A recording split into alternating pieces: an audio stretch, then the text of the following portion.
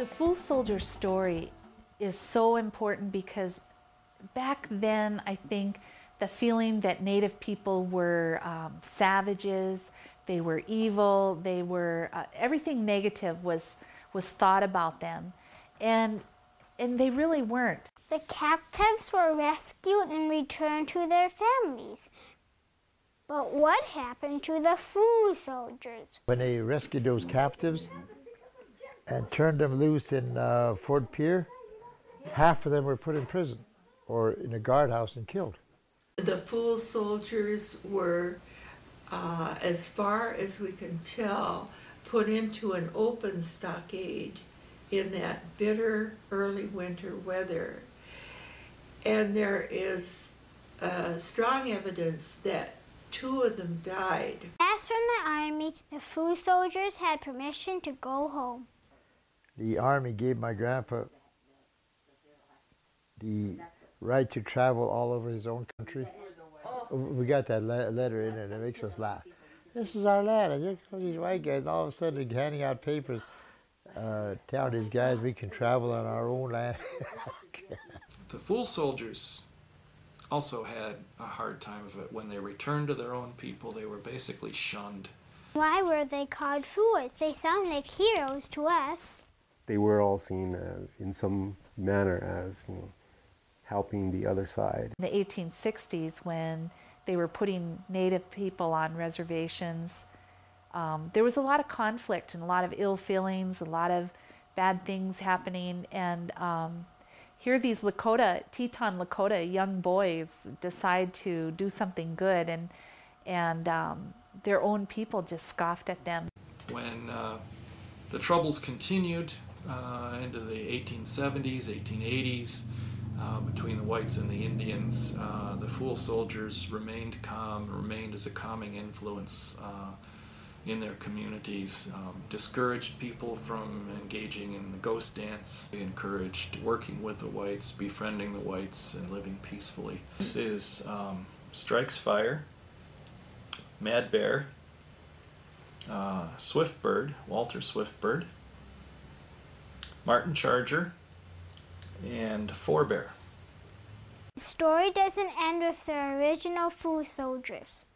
It lives on through their descendants. The Brotherhood of Christian Unity, which I think covered several religious groups, Episcopalian congregation, took all of our rules and everything and adopted them as their own. And I was surprised when Vine Deloria asked me to join the Pure chapter, and he said, here's our preamble and everything.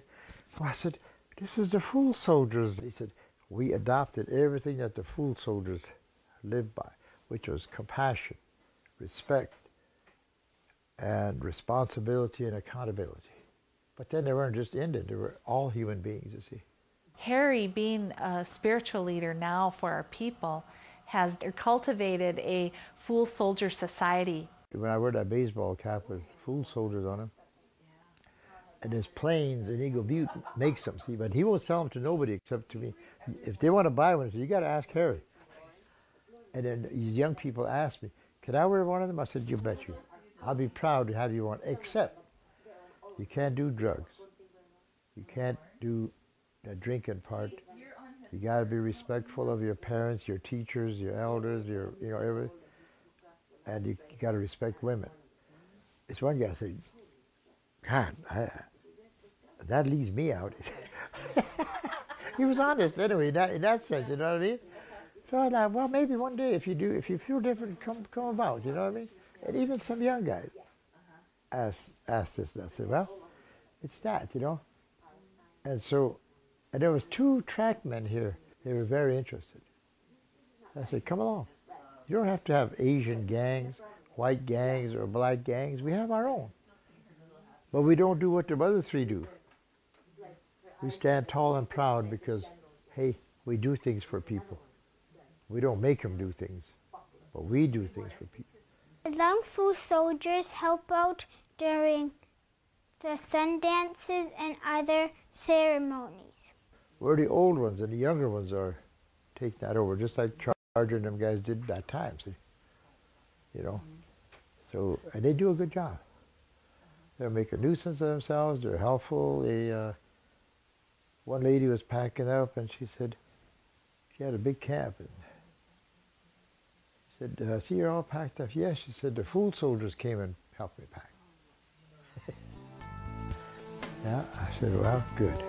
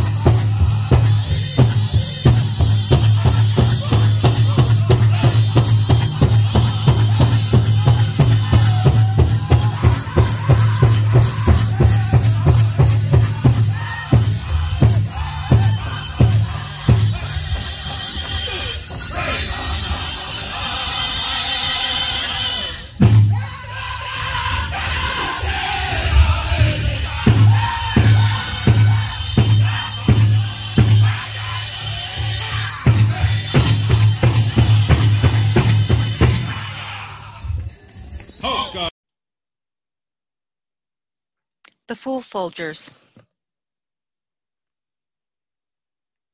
This is from the usdakotawar.org. I'm going to read a few articles so you get a well-rounded idea of what happened with the Fool Soldiers. On August 20th, 1862, Dakota warriors attacked a group of settler families fleeing from a small community near Lake Shetek. And when the fighting was over, 8 adults and 6 children from Lake Shetek were dead, as well as several Dakota soldiers. 3 women and 8 children were taken captive by Dakota men. The captives were taken north and west into Dakota Territory, where they were split up among several Dakota families with whom they traveled for months. On November 20th, the captives were released to a group of young Lakota men known as the Fool Soldiers, who had formed 2 years earlier with a pledge to follow a path of nonviolence. The Fool Soldiers traded their own horses, blankets, food, and weapons for the captives. Left with 2 rifles, a teepee, some blankets, and a horse, the Fool Soldiers and the captives began an arduous journey that ended up at Fort Randall, a U.S. military post on the Missouri River. The Fool Soldiers were imprisoned once they reached the fort. Before they were released months later, several had died, and the captives' lives were shattered. Laura Dooley, who had lost 2 sons in the ordeal, returned to Minnesota with her daughters. She was reunited with her husband, William, and the family moved to Alabama and eventually to Washington.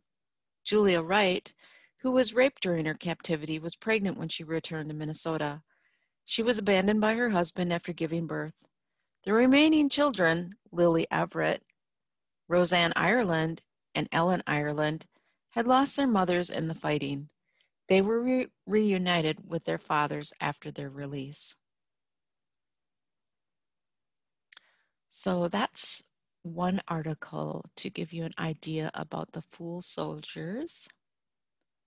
And then I wanted to read 2 other ones from different accounts or perspectives. This one is The Wisdom of the Fool Soldiers, and it was in the South Dakota Magazine by Michael Zimney. And he wrote it on February 6, 2019. In the winter of 1862, 10 Lakota warriors risked their lives and reputations for a novel concept. The rights of civilians during wartime, people called them the fool soldiers because at a time when being indigenous made them targets, they staked a claim for militant humanism, even if it meant alienating some of their own. If they'd expected medals or accolades, the appellation may have proved apt, but the available evidence, the mostly forgotten stories told by descendants and historians, indicates another motive. They just wanted to do good. The fool soldiers' leader was a man named Charger, later angelicized as Martin Charger, who was said to have proven himself in war, but who strove for peace, first in intertribal conflicts, and then between Dakota and Lakota and Euro-American rivals. According to Samuel Charger's biography of his father in 1860, a young man named Kills and Comes Back received a vision and approached Charger to discuss its meaning. The dream as related by Samuel Charger seems abbreviated, more like a postscript. He wrote that Kills and Comes Back had seen 10 stags in his dream, all black, and as he advanced toward them, one in the lead spoke to him. It said, "This vision is to be fulfilled by you, and to be compiled with you by all who are members. You and every member is to be respected and feared, and you must be united in your undertakings." As the dreamer looked closer, he said he identified himself as the one who was speaking. What did the black stag, who was Kills and Come Back, show himself? Charger held a council to divine its meaning. Kills game afterward interpreted it to mean that the members should be 10 in number and that to be respected by the tribe they should be generous not only with food but with their property. Charger agreed as well as did all the others. The following night, the young men shared the dream with Charging Dog, a man of the same character of Kills game, also a medicine man of fame throughout the tribe. Charging Dog reaffirmed the other's interpretation. As a medicine man, I do not always get riches, but the good I do my fellow tribesmen is something to strive for. We may be brave in battle, but as everyone knows, we do not live long, and to each other harm in our camp is very bad. I have seen a lot of it during my life, and I believe the hardest thing for anybody to do is to do good to others, but it makes their hearts rejoice.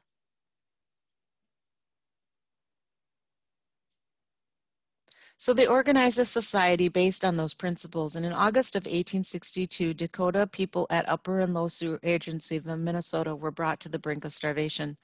They'd been hit by famine, and the annuities the governor owed them were late.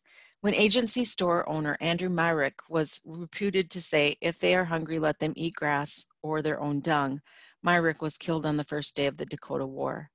You know how the lives blur if you've been there and what happens next. Civilians killed, reprisals that kill more innocents. That's how it was going on August 20th when a band led by White Lodge attacked the tiny settlement of Lake Shetek, near present-day Curry, Minnesota, killing 15 settlers and taking 8 captives, 2 women and 6 children. When news traveled to Charger and the Fool Soldiers that White Lodge and his band were camped and with their captives on the west side of the Missouri, they saw an opportunity to live their commitment to the vision. They left their camp near Fort Pierre, traded horses and pelts for the food they could offer as ransom, and set out for White Lodge's camp. As they crossed the river, people were said to implore them not to go. They thought the boys, as they called them, would not come back alive, wrote Samuel Charger, and the undertaking was foolish, but Charger told the crowd, there is only one life, and that is short, hence we should do what we think is good. According to the South Dakota historian Doan Robinson, the band included Charger, Kills and Comes, Forebear, Mad Bear, Pretty Bear, Sitting Bear, Swift Bird, One Rib, Strikes Fire, Red Dog, and Charging Dog. Along the way, they encountered a Yankatanas camp where they were told the White Lodge's band was camped near present-day Mobridge. As the stories tell it, White Lodge did not warmly welcome the Fool Soldiers. Negotiations were tense and could easily have degenerated into shooting.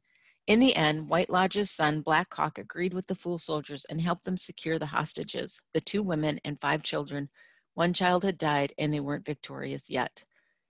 They had to trade all their horses and provisions and had a 100-mile journey ahead through blizzard conditions with a group of ragged, hungry children. As they started back, they received some help from Don't Know How, a Yanktanas man who may have traveled with them to White Lodge's camp or met them coming and going. He furnished them with 1 horse and helped them fashion a travois to carry the children. Don't Know How was the paternal grandfather of the great Dakota artist Oscar Howe, who depicted the Fool Soldiers' rescue of the late Chetek captives in one of his murals at the Sure Howe Arena in Mobridge. And that is this picture right here that you're seeing. Don't Know How's kindness helped, but the Fool Soldiers still had to complete a journey akin to Washington's crossing of the Delaware to make it home. Seeing that Laura Dooley, one of the 2 adult female captives, was barefoot, Charger is said to have given her his moccasins, wrapping his own feet in old clothes. The group camped only twice, walking through the 3rd night, arriving the next morning at the river, where several traders helped them make a treacherous ford of the river, which wasn't wholly covered with ice. From there, a trader named Charles Primo housed the freed captives until the U.S. Army returned them to their relatives. A monument recognizing the Fool Soldiers stands in Mobridge City Park. Then the Fool Soldiers' story faded into obscurity. They had set out to do good and succeeded. If they had harbored any less selfish motives, they would have failed. Fool Soldier Joseph Forebear didn't benefit from his actions, said his great-granddaughter Marcella Lobo. He signed the peace Treaty of Fort Laramie, 1868, and he had to live on the northeast corner of our reservation and not leave. If he had left, he'd have to have signed a permit to come and go. Otherwise, he would have been shot as a hostile. They gave him land allotments on the reservation. That was already our land. That was treaty land.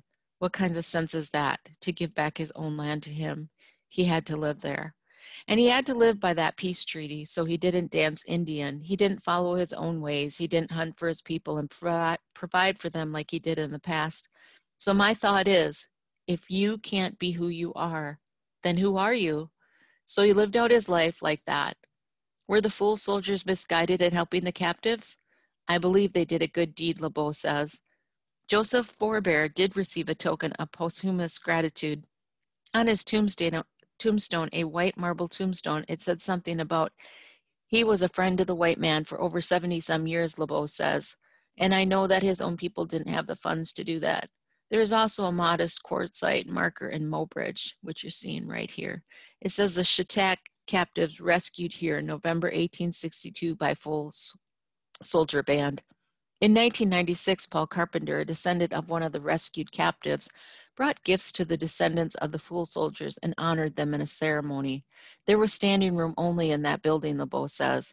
People lined Main Street and reenacted scenes from the rescue. Martin Charger giving Laura Dooley his moccasins, wrapping his feet in rakes, the children transported by travois, pulled by their single horse. The tribute, 134 years after the event, raised some awareness momentarily. I think in school they should learn about it, Lebeau says, but I don't think that's happening. I know when I went to boarding school, we didn't learn anything. The Fool Soldiers were revolutionaries. While their own people were steadily losing their land and way of life, they took a stand for people who looked like the enemy. 87 years before the Fourth Geneva Convention codified civilian wartime rights, including a prohibition on taking civilian hostages into international law. The reasons they haven't been recognized probably range from the obvious, they were Native American, to the thornier issue of their acceptance within their own group. Their own people, some of them were against them, LeBeau says. The fool soldiers may be perceived by some as capitulators, and any recognition of them may in kind be seen as an exclusive endorsement of their response to the times in which they lived, like the epitaph on Forebear's tombstone. Their act, though, is not a negation of the survival strategies of warriors like Crazy Horse or Sitting Bull. Rather, it was the antithesis of Custer's attack on civilian camps or the massacre of disarmed non-combatants at Wounded Knee. The fool soldiers have been called pacifists, but Samuel Charger's biography of his father depicts them not as pacifists, but warriors turned militant humanists. Martin Charger and his men are the moral forebears of Hugh Thompson and the American girls who stopped the massacre at My Lai and others like them. Decades later, Thompson and his men got their medals. On March 16, 1968, they didn't know if they would make it out alive. That's how it's always going to be for a fool soldier. The conventioners can call for Twister as a means of conflict resolution if they want. Wartime ethics live or die on the barrel side of the White Lodge or William Kelly's guns. What the nations codified as Lac Le Mans, the fool soldiers lived on in the Mine Sos, their greater monuments to lesser men. And then there was one other article I wanted to read. And it is from Native American History. Magicalchildhood.com is the website. Native American History, learn the story of the fool soldiers. One of the most moving events in American history has all been lost to our history books, the heroic journey of the fool soldiers to rescue a group of women and children during the Minnesota Uprising of 1862. The Minnesota Uprising, also referred to as the U.S. Dakota War and the Great Sioux Uprising, took place in August of 1862. Patty E. DeCory summarizes the events in the Fool Soldier Band. Miles to the east in Minnesota, the Santee were reaching their breaking point in August 1862. They had suffered crop failures the previous year and hence nearly starved during the 1861-1862 winter, and now their annuity goods and cash were late. As they impatiently waited, they petitioned the traders for credit, which was denied, and provided one of the most famous quotes of these contentious days. Storekeeper Andrew J. Myrick said, "If they are hungry, let them eat grass." He did not live to regret these words. The Minnesota Uprising of 1862 began innocently enough with some returning hunters, some broken eggs, and a dare. By nightfall on August 17th, 5 white settlers were dead, and the Indians were gathering to assess their situation. Although several of the chiefs are said to have been against the uprising, the young braves could and did go counter to their wishes. Once the decision had been made, the chiefs, although reluctant, felt that they had to go along with their people. The events culminated in tragedy at a settlement on Lake Chetek. On August 20th, the uprising arrived at Lake Chetek in Murray County in southern Minnesota. The settlers unsuccessfully hid in a swamp later known as Slaughter Slough. After shooting at the moving grass for several hours, the Indians called out the women and children, offering them safety. By the next afternoon, Santee Chief White Lodge and his band were headed west with their 8 captives, Mrs. Julia Wright, Mrs. Laura Dooley, and 6 children. In November, word of the captives reached a group of young Teton Lakota men. These men had formed a group based on nonviolence and helping all people, leading some others to mockingly call them the Fool Soldiers. The Fool Soldiers decided to make the journey to the Santee camp to negotiate a trade and rescue the hostages.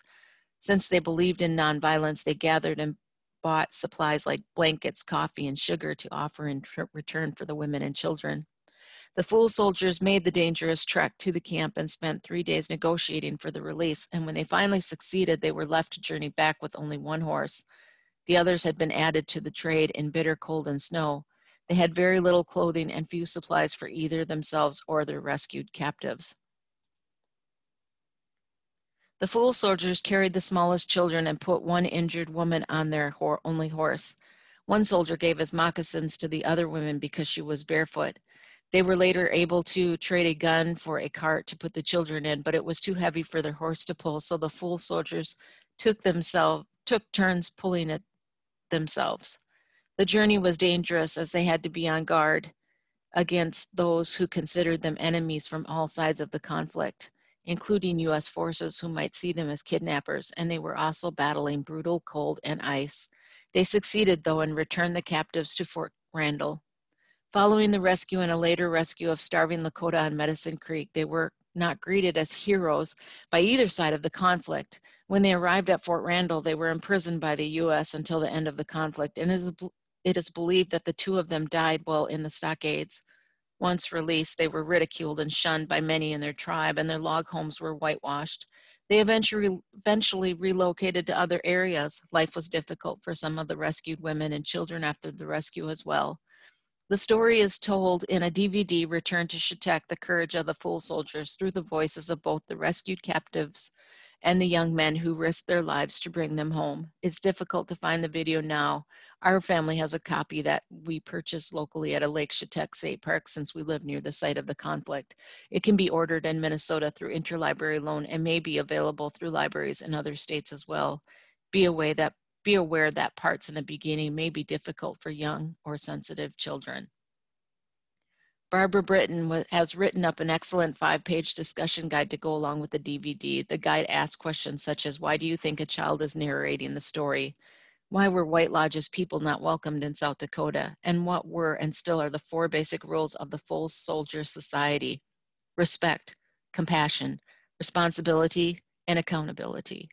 Unfortunately, I am no longer able to find this study guide online. Please comment if you know a place to find it again. There are several southern Minnesota sites you can visit with kids to accompany your studies of the Fool Soldiers. One is obviously Lake Chetek State Park, the original site of the settlers and captives and the site of one of the original cabins. A memorial also stands there for the men, women, and children who did not survive the attack. There is a monument at Slaughter Slough, which you can learn more about here. And this article has links. Families can also visit Fool Soldier Band Monument in Mobridge, South Dakota, and the Minnesota Historic Society has quite a few books to learn about the U.S. Dakota of 1862. Harry Charger, a descendant of one of the original Fool Soldiers, talked about his family's history at the dedication of the Curry Monument. He talked to the crowd and said some Native Americans are still bitter that the Fool Soldiers helped the settlers. Minnesota Public Radio reports his words. We're still being ridiculed to this day. We're being called traitors. We're being looked down upon a lot of times, said Charger. But we stand tall because, like I said, if you have compassion in here, there ain't no force in the entire universe that will beat you. A scholarship fund now exists for descendants of the Fool Soldiers to attend college. The fund was created by the ancestors of both the Fool Soldiers and the families they helped rescue. And what eventually became of the Fool Soldiers?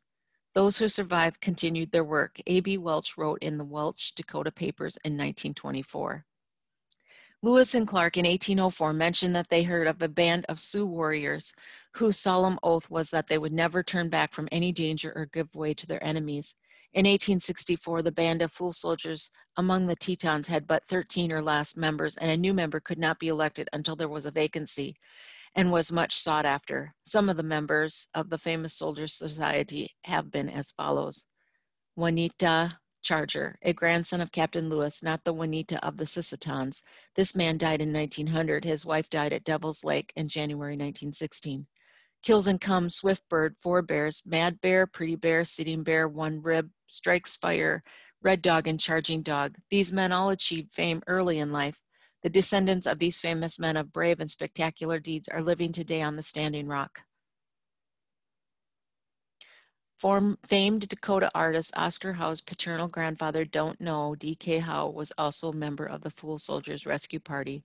Harry Charger, who worked tirelessly to carry on the positive messages and legacy of the Fool Soldiers, died in 2015. Thank you for listening.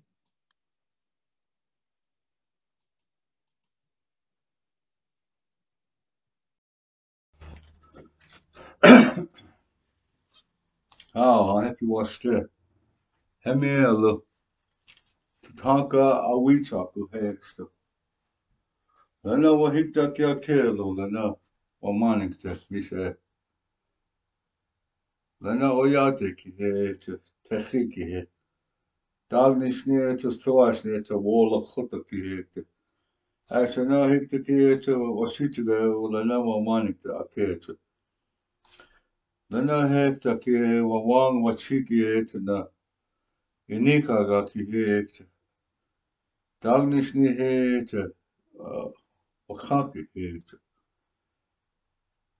Dagnishne he. Lana oyate he to kitaya yo he ake ki he. Lana oshika ki he to lana. Lana chiwaki he to mish it ancha he to.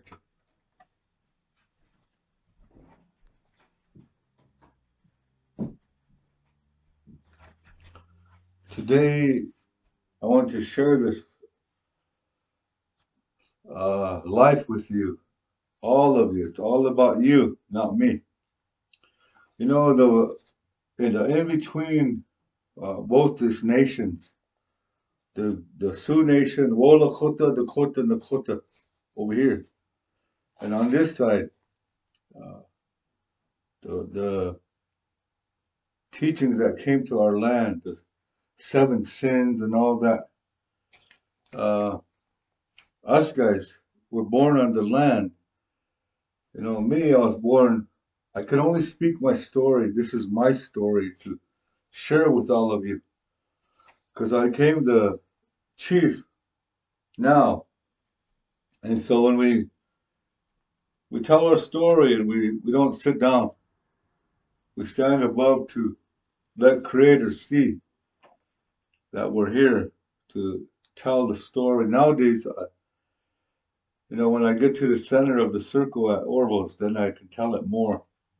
But today, I want to share this with you. And there's no judgment, condemnation, nothing like that. I have to be honest about my walk. And after I had accepted all responsibility of my bad that I did in the following, I too followed down the road, you know, away from all these sacred objects, away from everything. The elders asked me to speak too, to tell our story. So, for all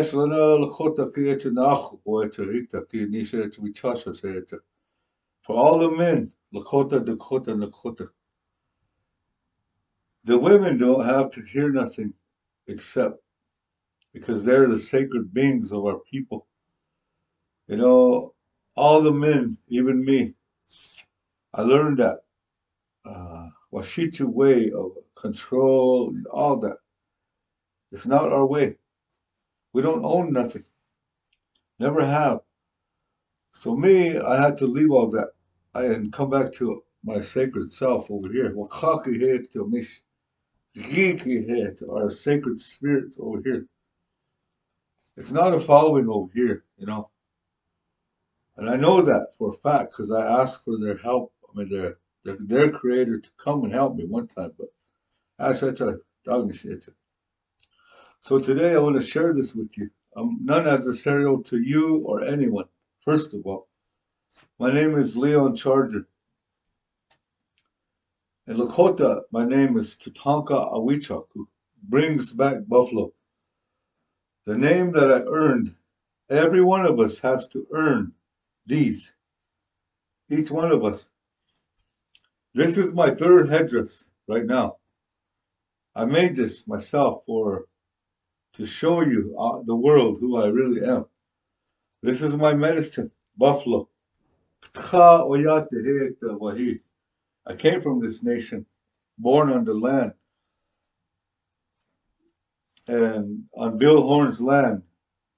That's my mom's dad. That's our land out there. All of us that were born there, you know. Anybody that wasn't born there, they have no business there. So now I'm going to tell you why the story is the way it happened. The truth has to come out so all the English-minded people that are tearing our ceremonies apart, leaving out our language. You can't fool the spirit. That's why nobody's healing. Everybody's coagulated in English to tear each other down, even the sacred ones. They're all sacred. We're all sacred beings too. Nobody's higher or lower. It's just that us that were born at home. Our first language is Lakota. Sanzar for me, that's him. Chief Martin Charger. Take your tablet out and say it in the microphone. Chief Martin Charger. This will come up. So I want the lesson to be told to the world. That's why they asked me to put this on YouTube. You know, each one of these objects that you see on my wall, I've earned or were given to me. You know, one thing that people don't understand is these words create bad for our traditional walkers. Those of us that are healing and left our bad following behind. You know, you have to know, hear the truth about me as to why I earned these headdresses. On this Wolakota side, from my dad's side, I can't join nothing. I never have. I've never joined anything. Even when the draft came, I went to try, but they said, no, you can't be a part of us.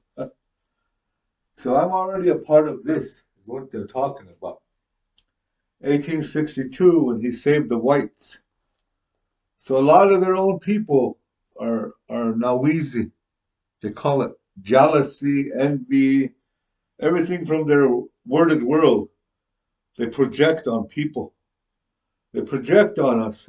They try to create it as if it's real, and it's not so.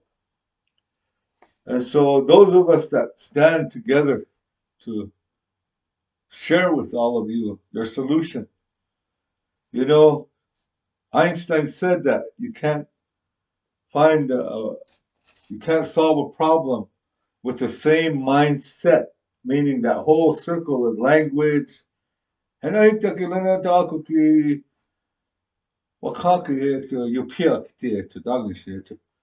can't make nothing good out of it because it's a commerce language, you know, it's back and forth like tennis.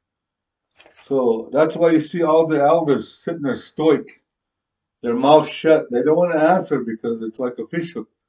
They get pulled in there.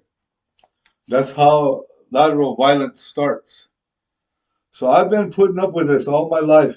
You know, I waited all this time to speak. I waited, you know, since 1968.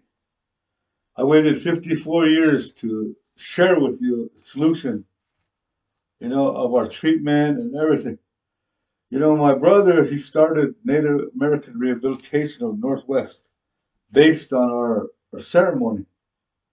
That's the only way it works, is when the people come back to themselves.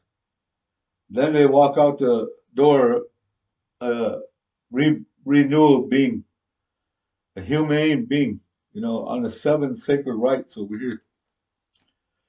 So today I'm going to share with you where I'm from. So first of all, you Google Chief Martin Charger, you'll see all of that come up. And look on the top list, you'll see Turkey Head. His wife is Good Ground Woman. That is my great-great-grandfather, too. And then below him is Martin Charger. And his wife is Eliza Whiteshirt. That's Chief Charger's Wea. And then his son, excuse me, my dad's father is Harry Charger. His wife is Nellie Walks First Twist. Over here on this side, Martin Rufus Charger, his other grandmother is Nina Hard. And Henry Comes Find them. Twist. And then Pain in the Hip. And then John Hard. Her Good Door Woman. Okay?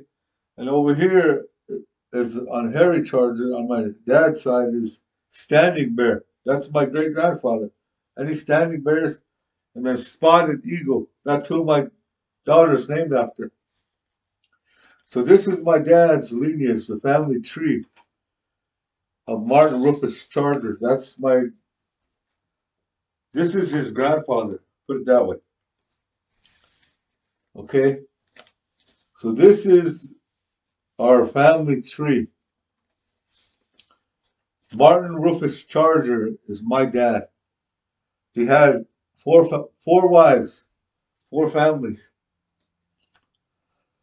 13 boys, 9 daughters.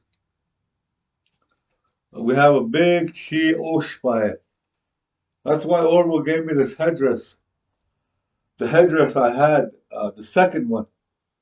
The first headdress I got gifted to me because of my trial. You know, whoever came to me, Creator guided them. So that first headdress, I left it with Orville. And then Orville, he took it to the Culture Center. At the same time, he gave me a red and blue one all the way across. He took both of them to our Culture Center and left them there. So at that time, I was supposed to go to Standing Rock to talk. But due to lateral violence of our own people, lateral word is violent. They create this gossip, bad words over here. So my GoFundMe, and I was on my way to bury my brother, my other brother, Melvin, to bury him on that year. But even my own relatives cut me down. So my GoFundMe got shut down because everybody says this. You're not our chief. You're not, you know. We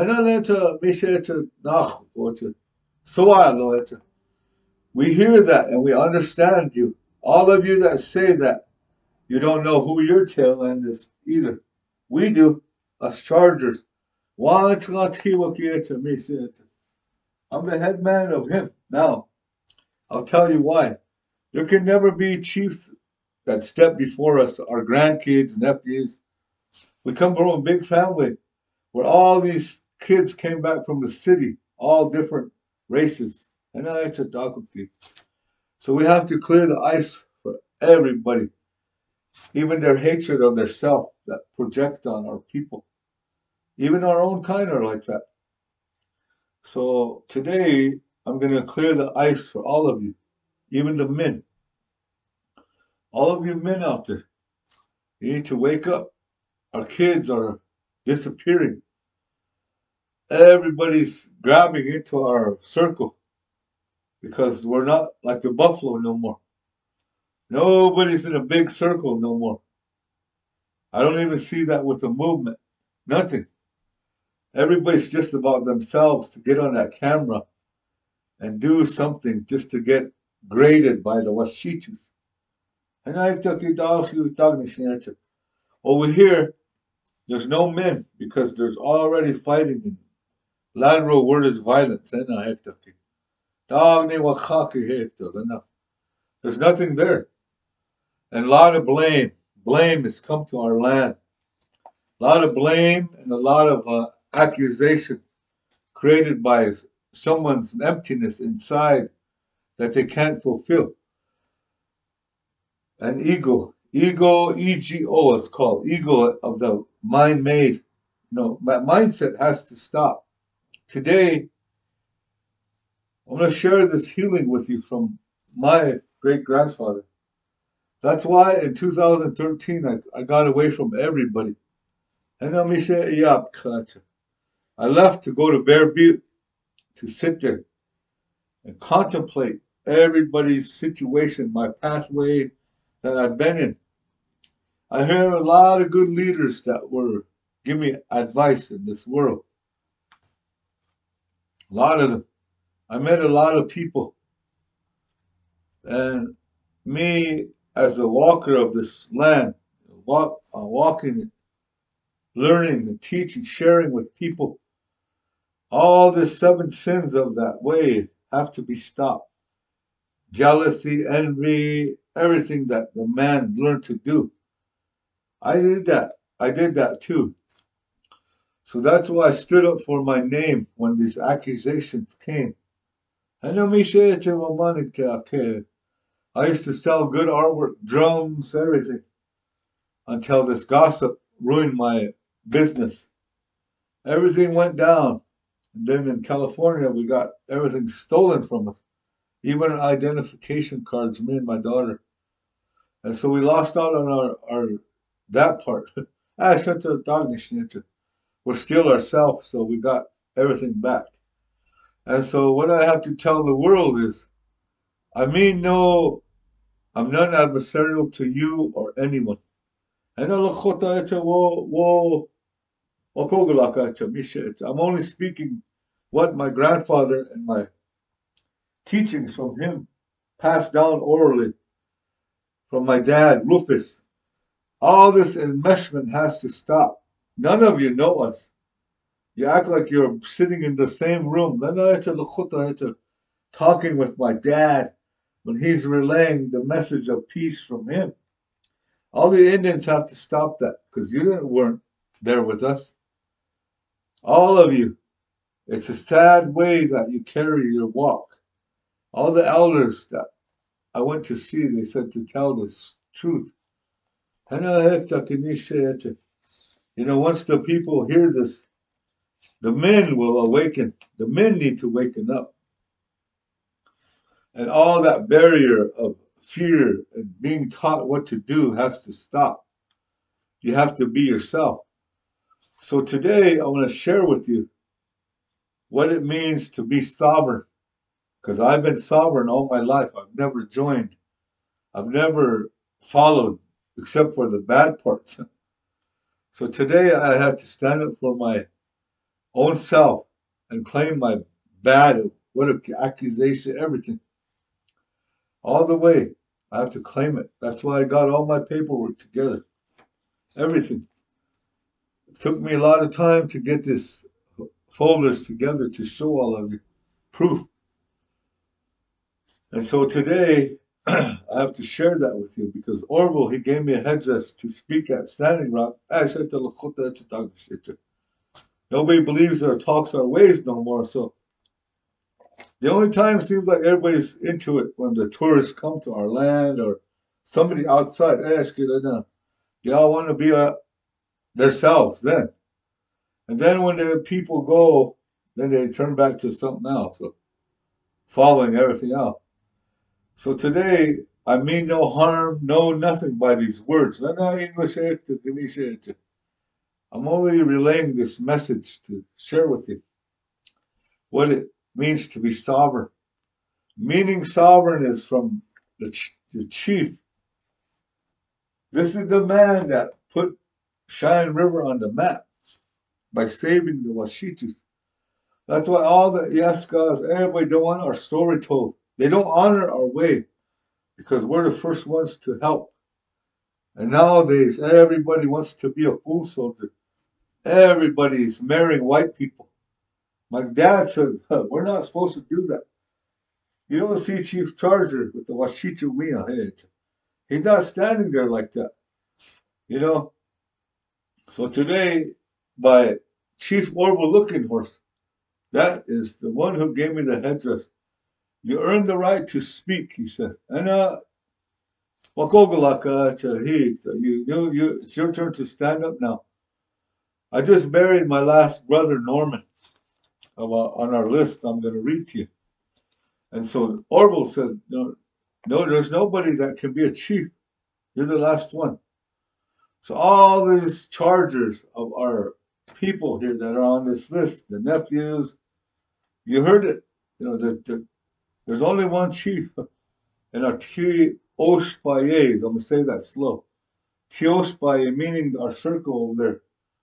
You know, the Blackfeet, the Two Kettle, everybody's got a head man, a family. These are our family people. So nobody knows who they are today. So today is the day of reckoning for our men. So I will tell you that part because there's 4 things I need to say.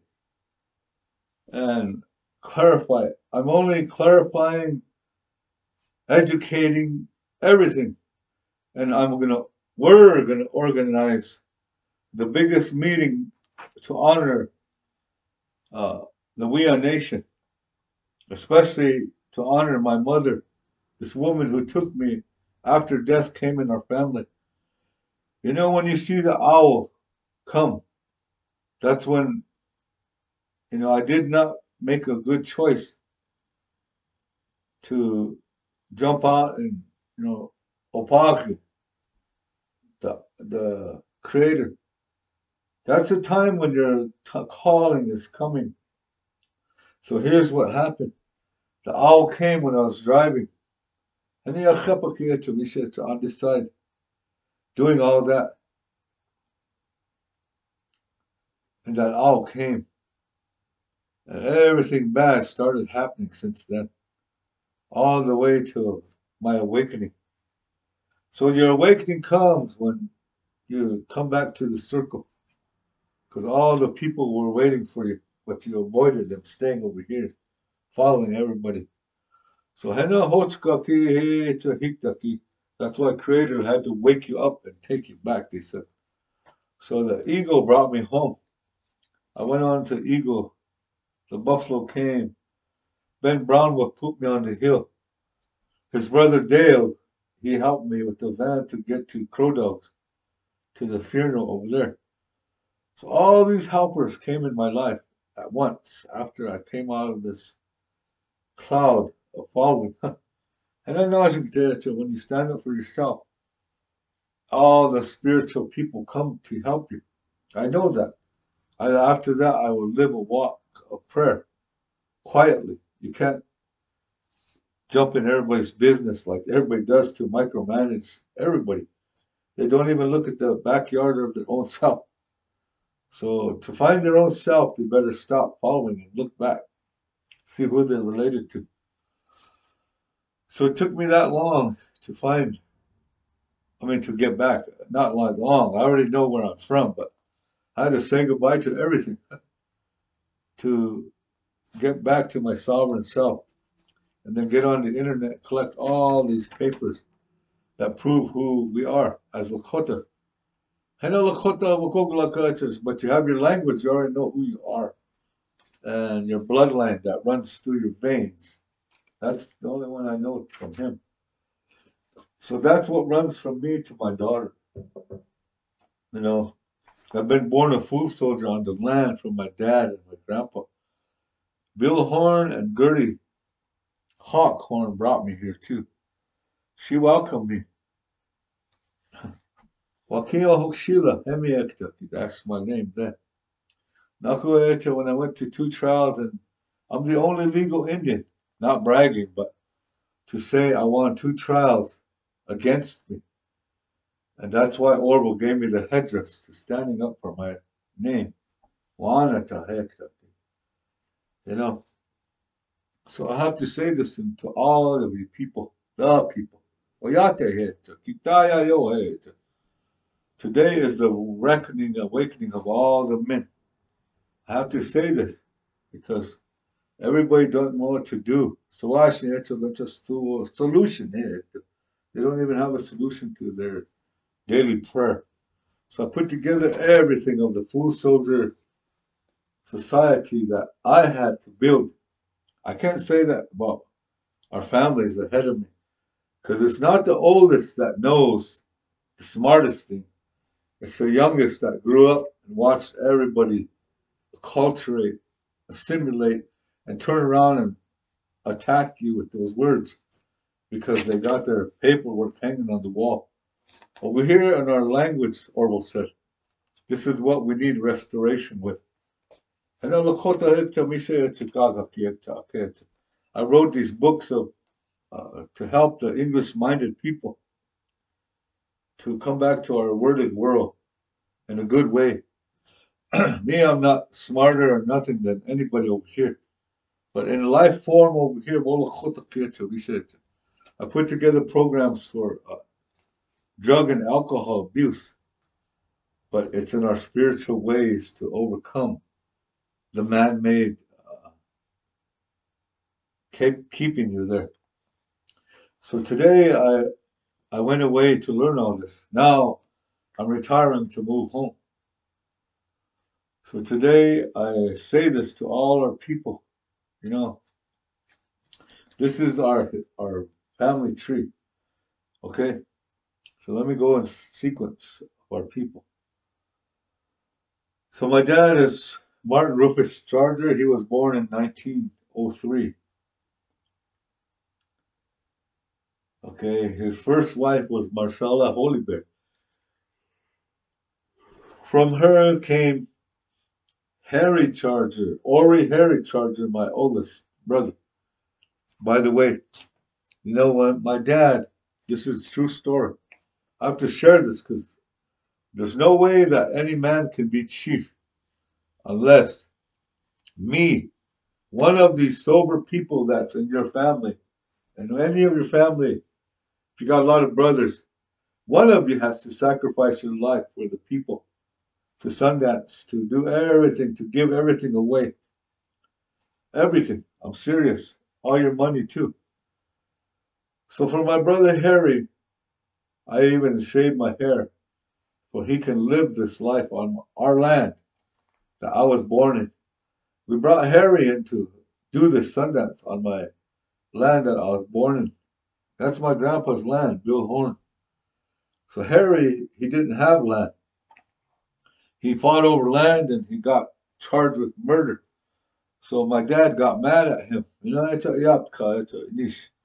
Harry left until my dad was gone. He came back and he lived along the highway, but he married a Washita. My dad said we're not supposed to do that. That's against our ceremony. And a Hochka. So that's why me, I've never, I'm married in the modern world, somebody, but over here in our circle, you know, we're supposed to stay that way from the Lakota, Dakota, and Nakota people. So that's what we're supposed to stay into. We can't dwell into other tribes, and that's the part I hung on to all my life.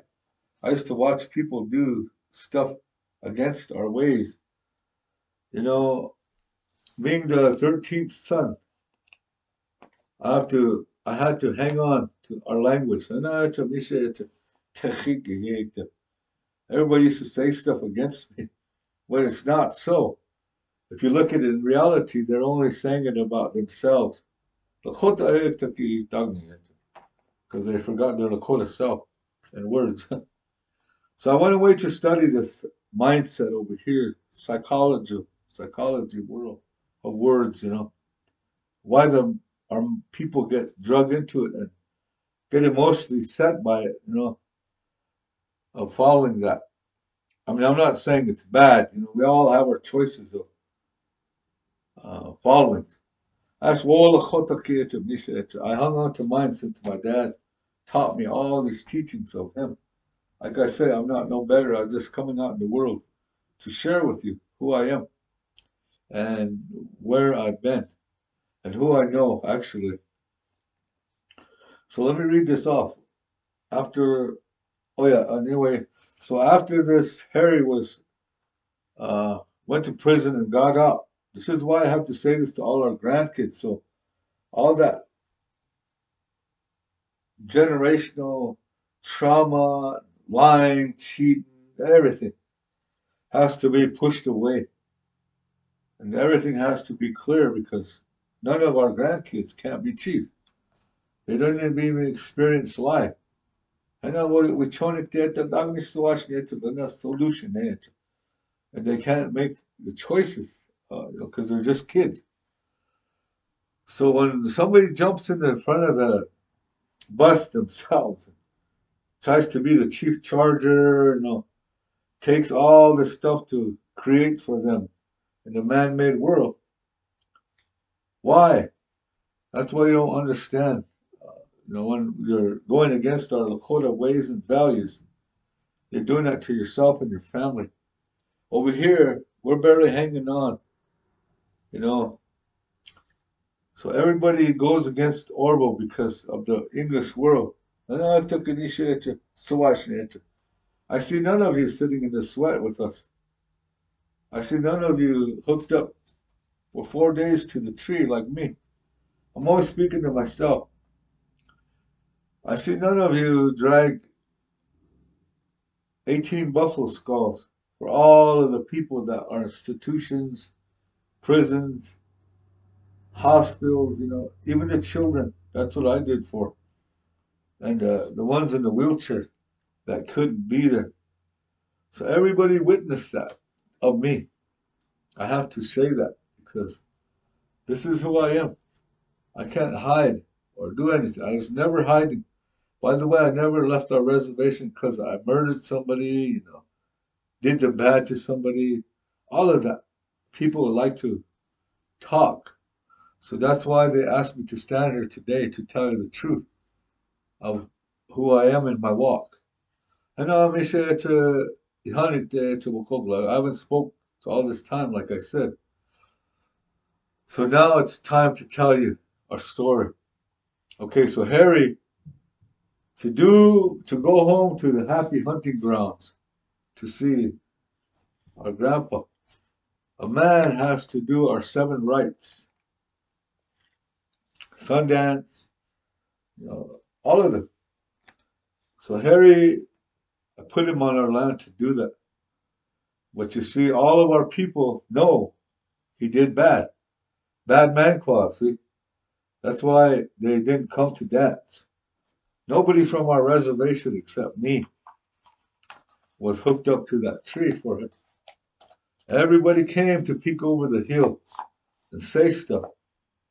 But they couldn't ever forgive, None of them. I watched them say stuff against him.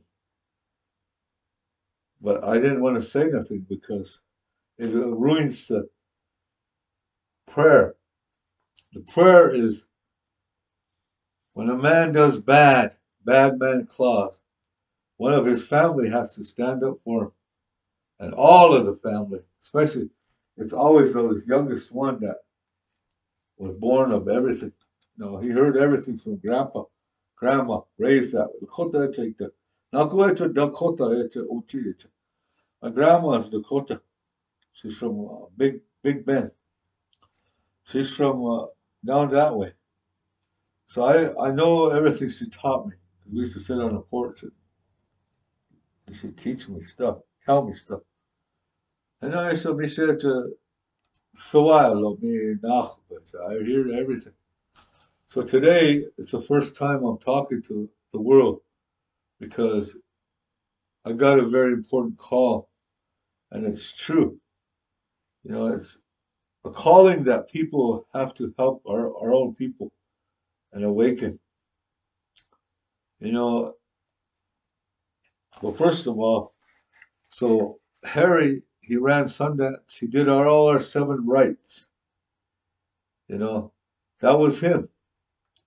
But when somebody else from another country sees that they want to have one of these, they want to be with that person, that doesn't work for us because that energy is different.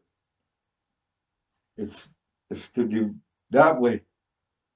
They divide people, that energy. For our fool soldiers, I want to say this to you, all of you, Red Dogs, everybody that's a fool soldier. You need to make a headdress and come and stand with us at Orville's today. Come to Orville's and talk with us. We need to reunite. And then we have to honor the woman nation. This is not about me. It's about bringing all the races back together. Because everybody left on relocation, they all bringing back different races. So we have to put all the color aside, like I'm going to share with you of who I come from. And then you'll know why I don't discriminate about color. Anyway, so today I'm going to share that with you. After Harry did all the Sundance and he's supposed to turn the ground over, this is what Orville and I have done to allow a man like that did that to one of our own. So we did that. We did it. were Harry. You know, our chief, he doesn't put marriage people together. He can't do that. And all of us elders that carry Chanupa know that. He's only the pipe carrier of our people. He's not a priest. He's not that. He can't marry somebody. You know, it would be so that if that happened, it has to be a brother to give that brother away. You know, it has to be a connection there. It can't be just done by two people.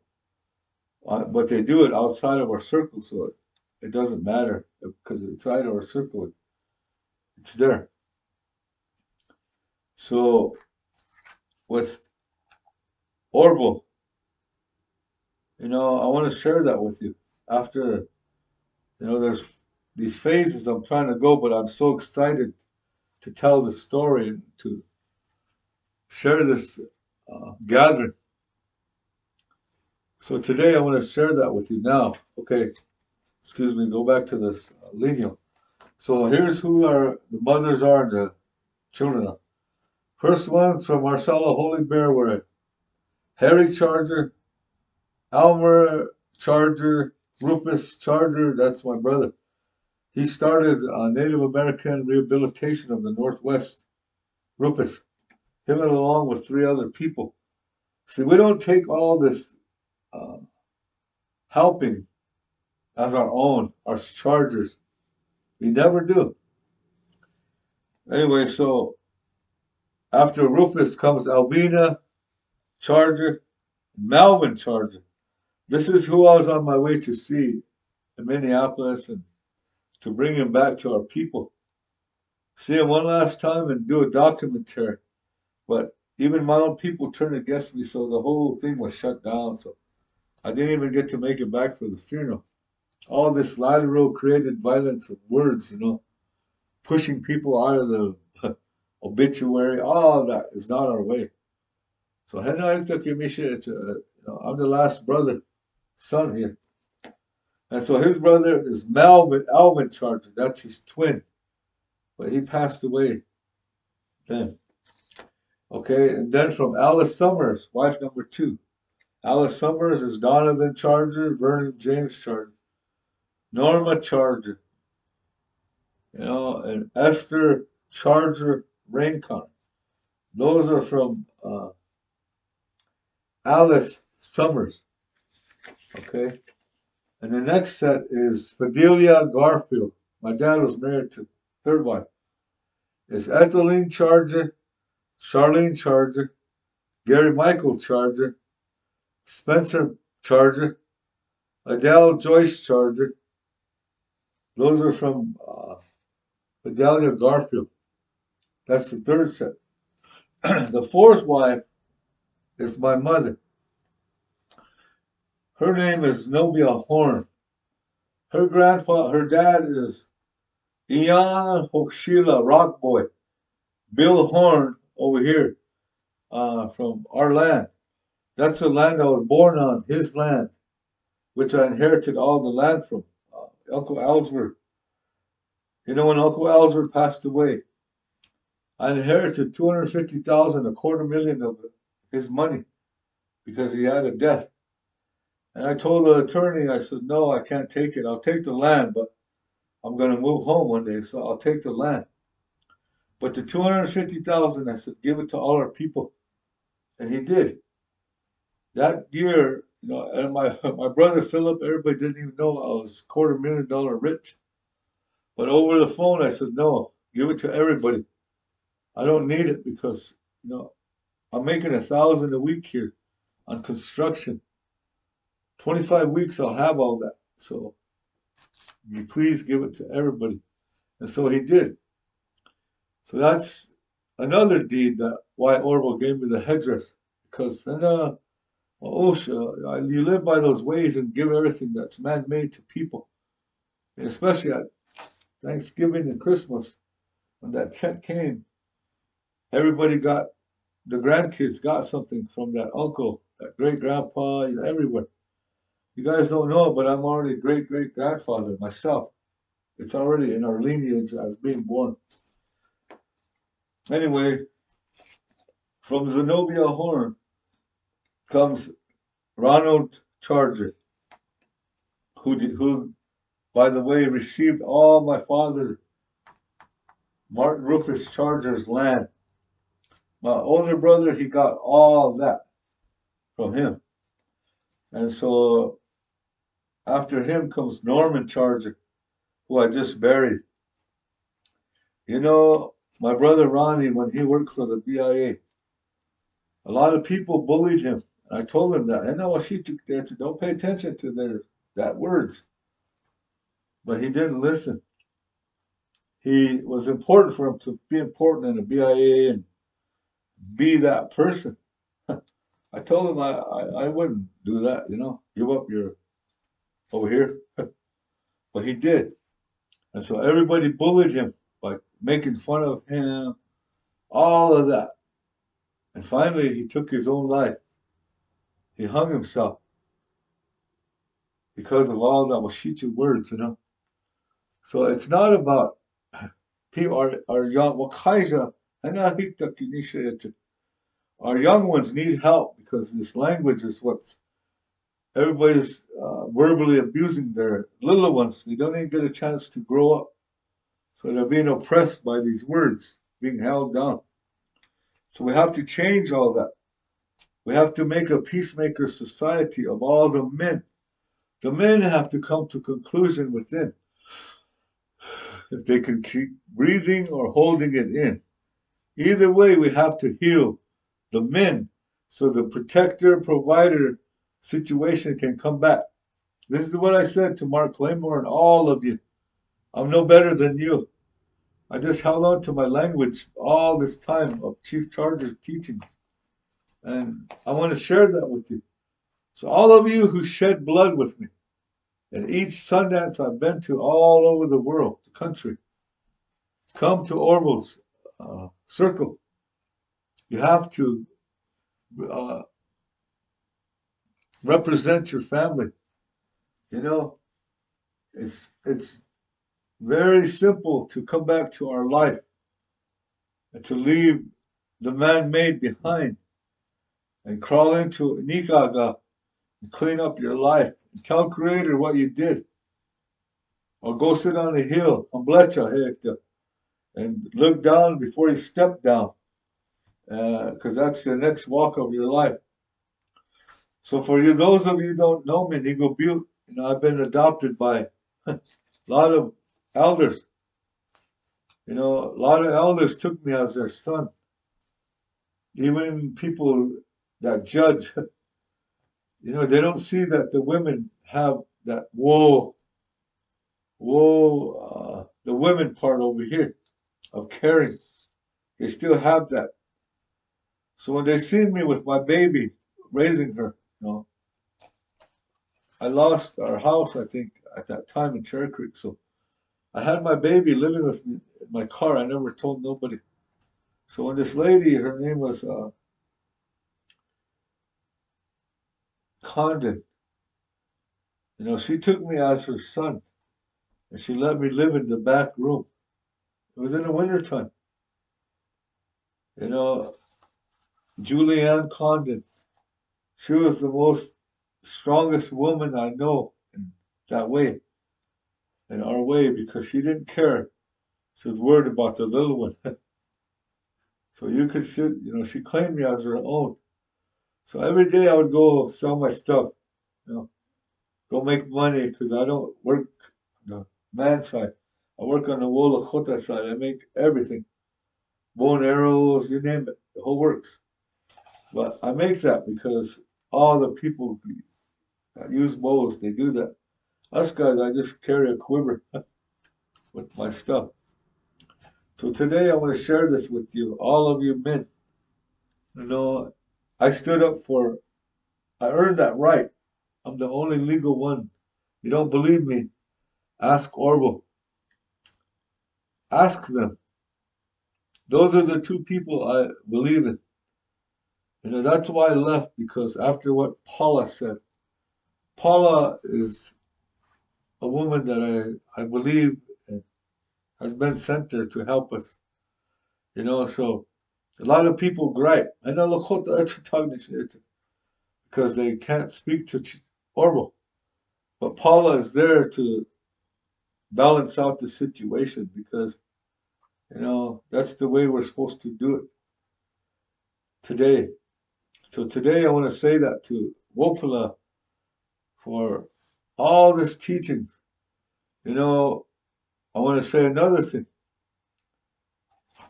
You know, here's my last family of me. Ronald Charger, Norman Charger, myself, Linda Charger, Clarice Charger. That's my sister. We're all born on our land out there. And so I want to share this of my mother. So my mother's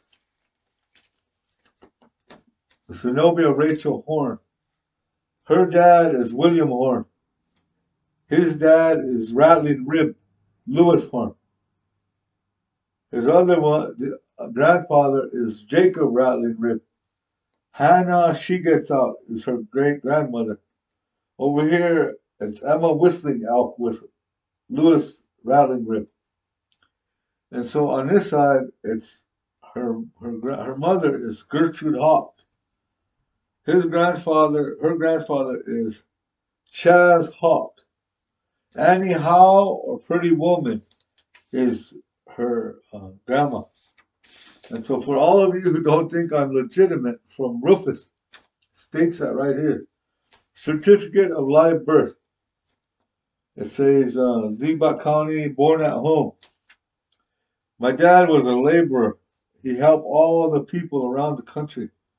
You know, he was everything. And so it says that my grandma, maternal grandmother, delivered me. And it says blood test, date of blood test, 4/25/61 is when my dad took a test. I was born on the 27th. It says legitimate, yes. I was 8 pounds, 11.5 ounces. And my mom carried me for 40 weeks. So today I have to share with you all this stuff that's going to happen and let you know that you're all included. It's not just about me, you know, it's about all of you guys. Okay, so on my mom's side, my mom was married to Ashley Tuhawk from Ashley Oscar Tuhawk from Lower Brew. But when he came here, he came with his children. Those are my half-sisters. My dad, Rufus, he built that house that I was born in. So Oscar, he let Oscar, you know, everybody, it was just like a community there on my grandpa's land. So everybody moved into that community there. I always remember the buildings around our house. And so from Oscar came Darlene Tuhawk, Marion Tuhawk, Peter Tuhawk, Wayne Tuhawk. Those four live with us out in the country, out there. And Martin Charger, that's my dad. You know, he took everybody in, as a food soldier does. He kept our relatives, even though they're from Lower Brew. They stayed with us. You know, so the sons, they still had their dad till he passed away. My dad was not jealous, envy, nothing like that. That's why he had 4 wives. He told me this. You can't carry nobody else's stuff. And I choose don't ever do that. Walk away before they start doing that to you. So that's why I learned that from my dad. But I followed this way anyway because he was all gone.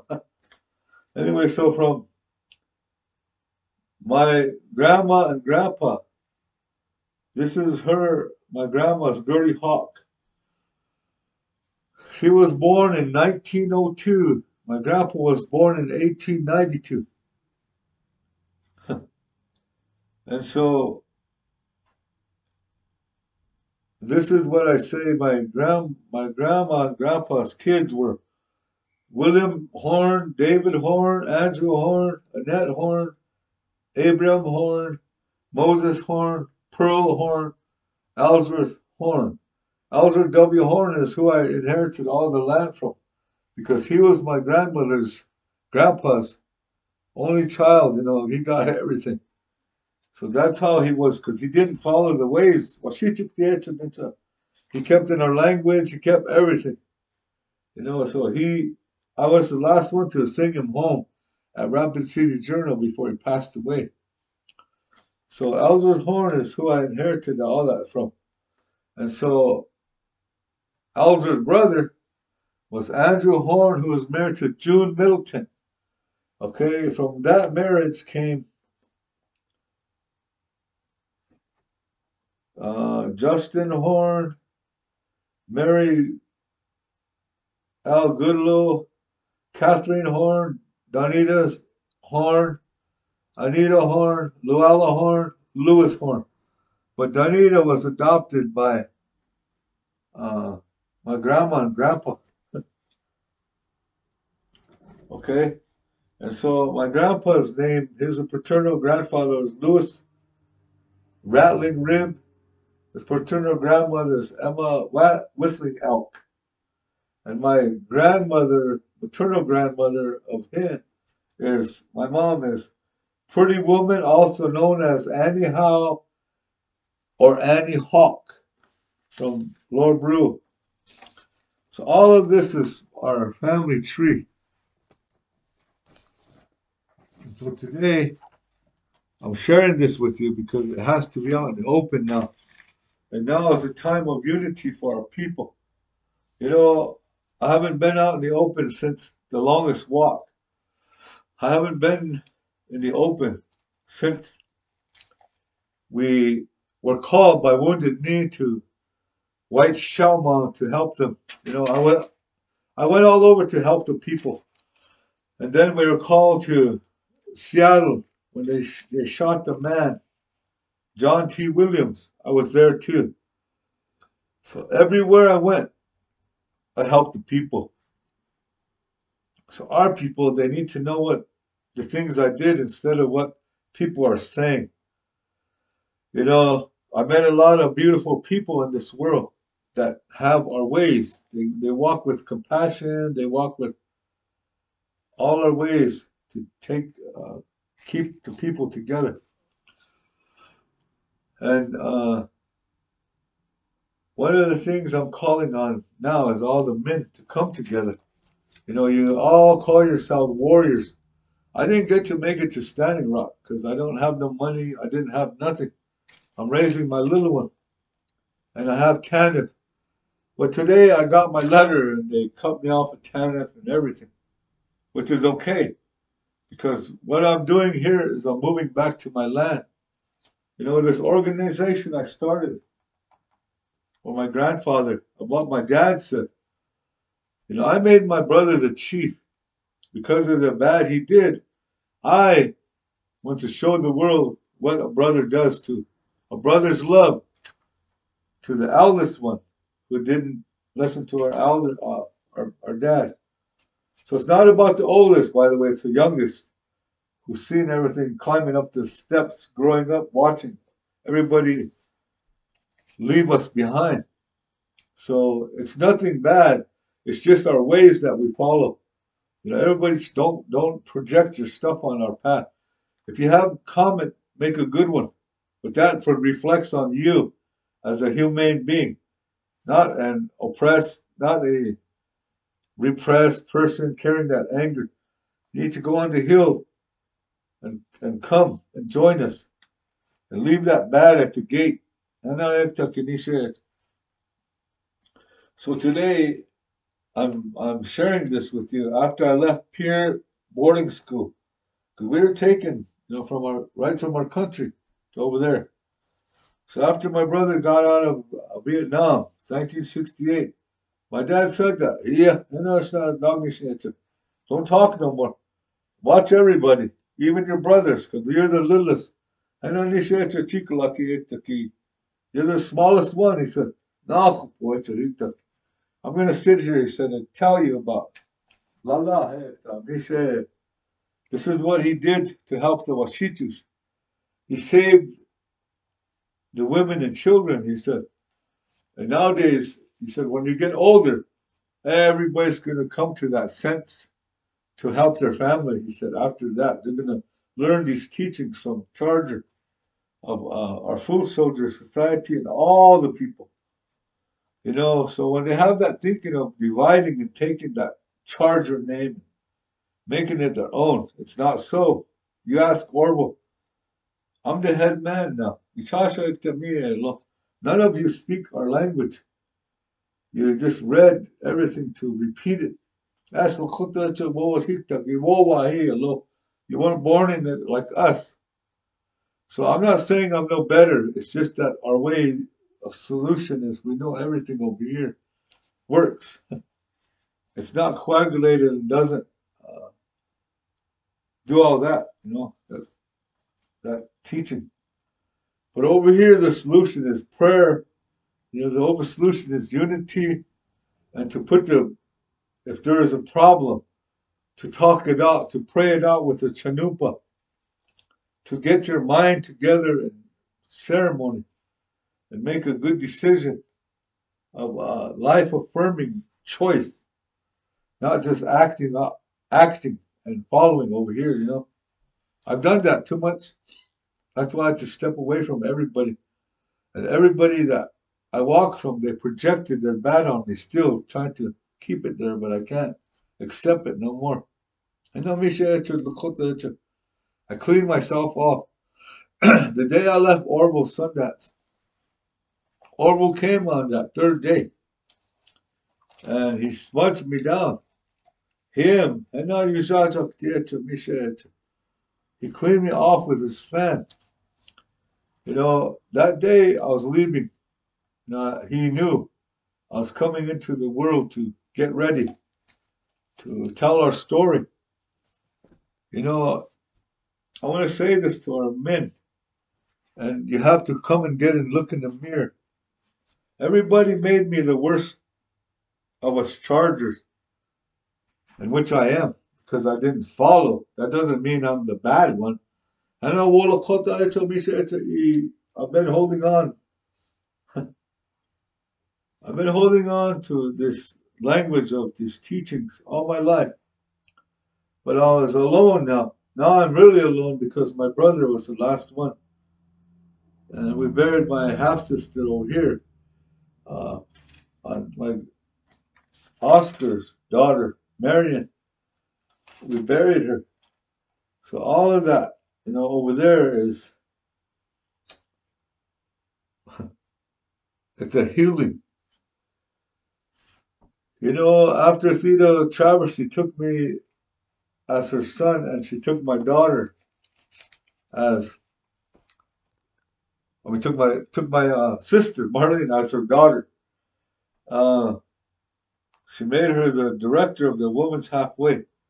She made me the liaison between the prisoners coming out of prison and onto the res. You know, the list that we see of people, me as a helper, I can't judge people coming home ever. I can't do that because that is not a Wolachota ways. We have to help them to reframe their mindset. To awaken them. If you don't believe me, ask Tyrone Littlehawk. He was my boss. But that's what I did to help everybody. But when you sign that contract to come out of the prison, and you, the man, messed up, you have to go back. You have to take all the tests, everything. You have to do it because you signed that paper. So a lot of people blamed me for that because nobody wants that kind of job because you have to go by the book. So I'm saying that to everybody, whatever you heard, I had a good job, but I quit it because all the gossip, the bullying. So I said, hell, I'm going back to prison to finish my time. So I did. I turned myself back in. And when I got to Pier, nobody was there at the office. So I went to my niece, Janice Ashley's, and And here, Washitu Hektaki, he made it seem bad because they had to throw me down, I mean, do all that, arrest me again over there. But it didn't matter because I know that's that way a person is. It's not the system, by the way. It's the way the person is in that system. It's always an individual that doesn't want to do peacemaking or find a solution. So there's no coagulation of inner solution, you know. So I say that.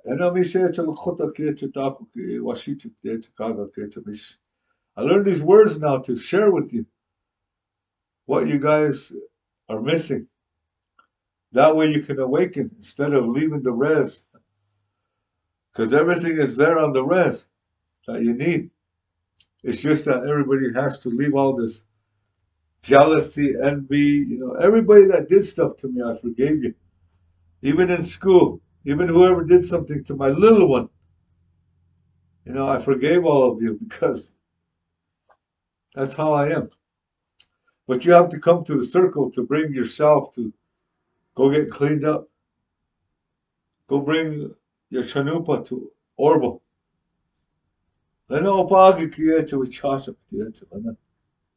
All of you. I'm asking you that in a good way. To come to be yourself again. In 2010, when Orbo was going through everything bad, nobody helped him. Not even our own people, because everybody coagulates with this worded world. And so they don't know what to do. Because they didn't been taught nothing from behind. Nothing to walk. I know, there's no Lakota spirit to tell them, especially from our Buffalo Nation. You know. So they don't know how to find a solution, but pick up everybody's lateral violence words like a football and keep throwing them around, trying to defact somebody's character, you know. Somebody that's a born chief, somebody that's already head man in their spiritual walk, gets back to their walk. A lot of these non-natives and minded, set people, they gather all this and write about him, write about somebody. This bullying on the internet, everywhere. It doesn't bother us full-bloods because when you come in the lodge, when you get in our home, nothing can be there. So that's what we are sharing with everybody.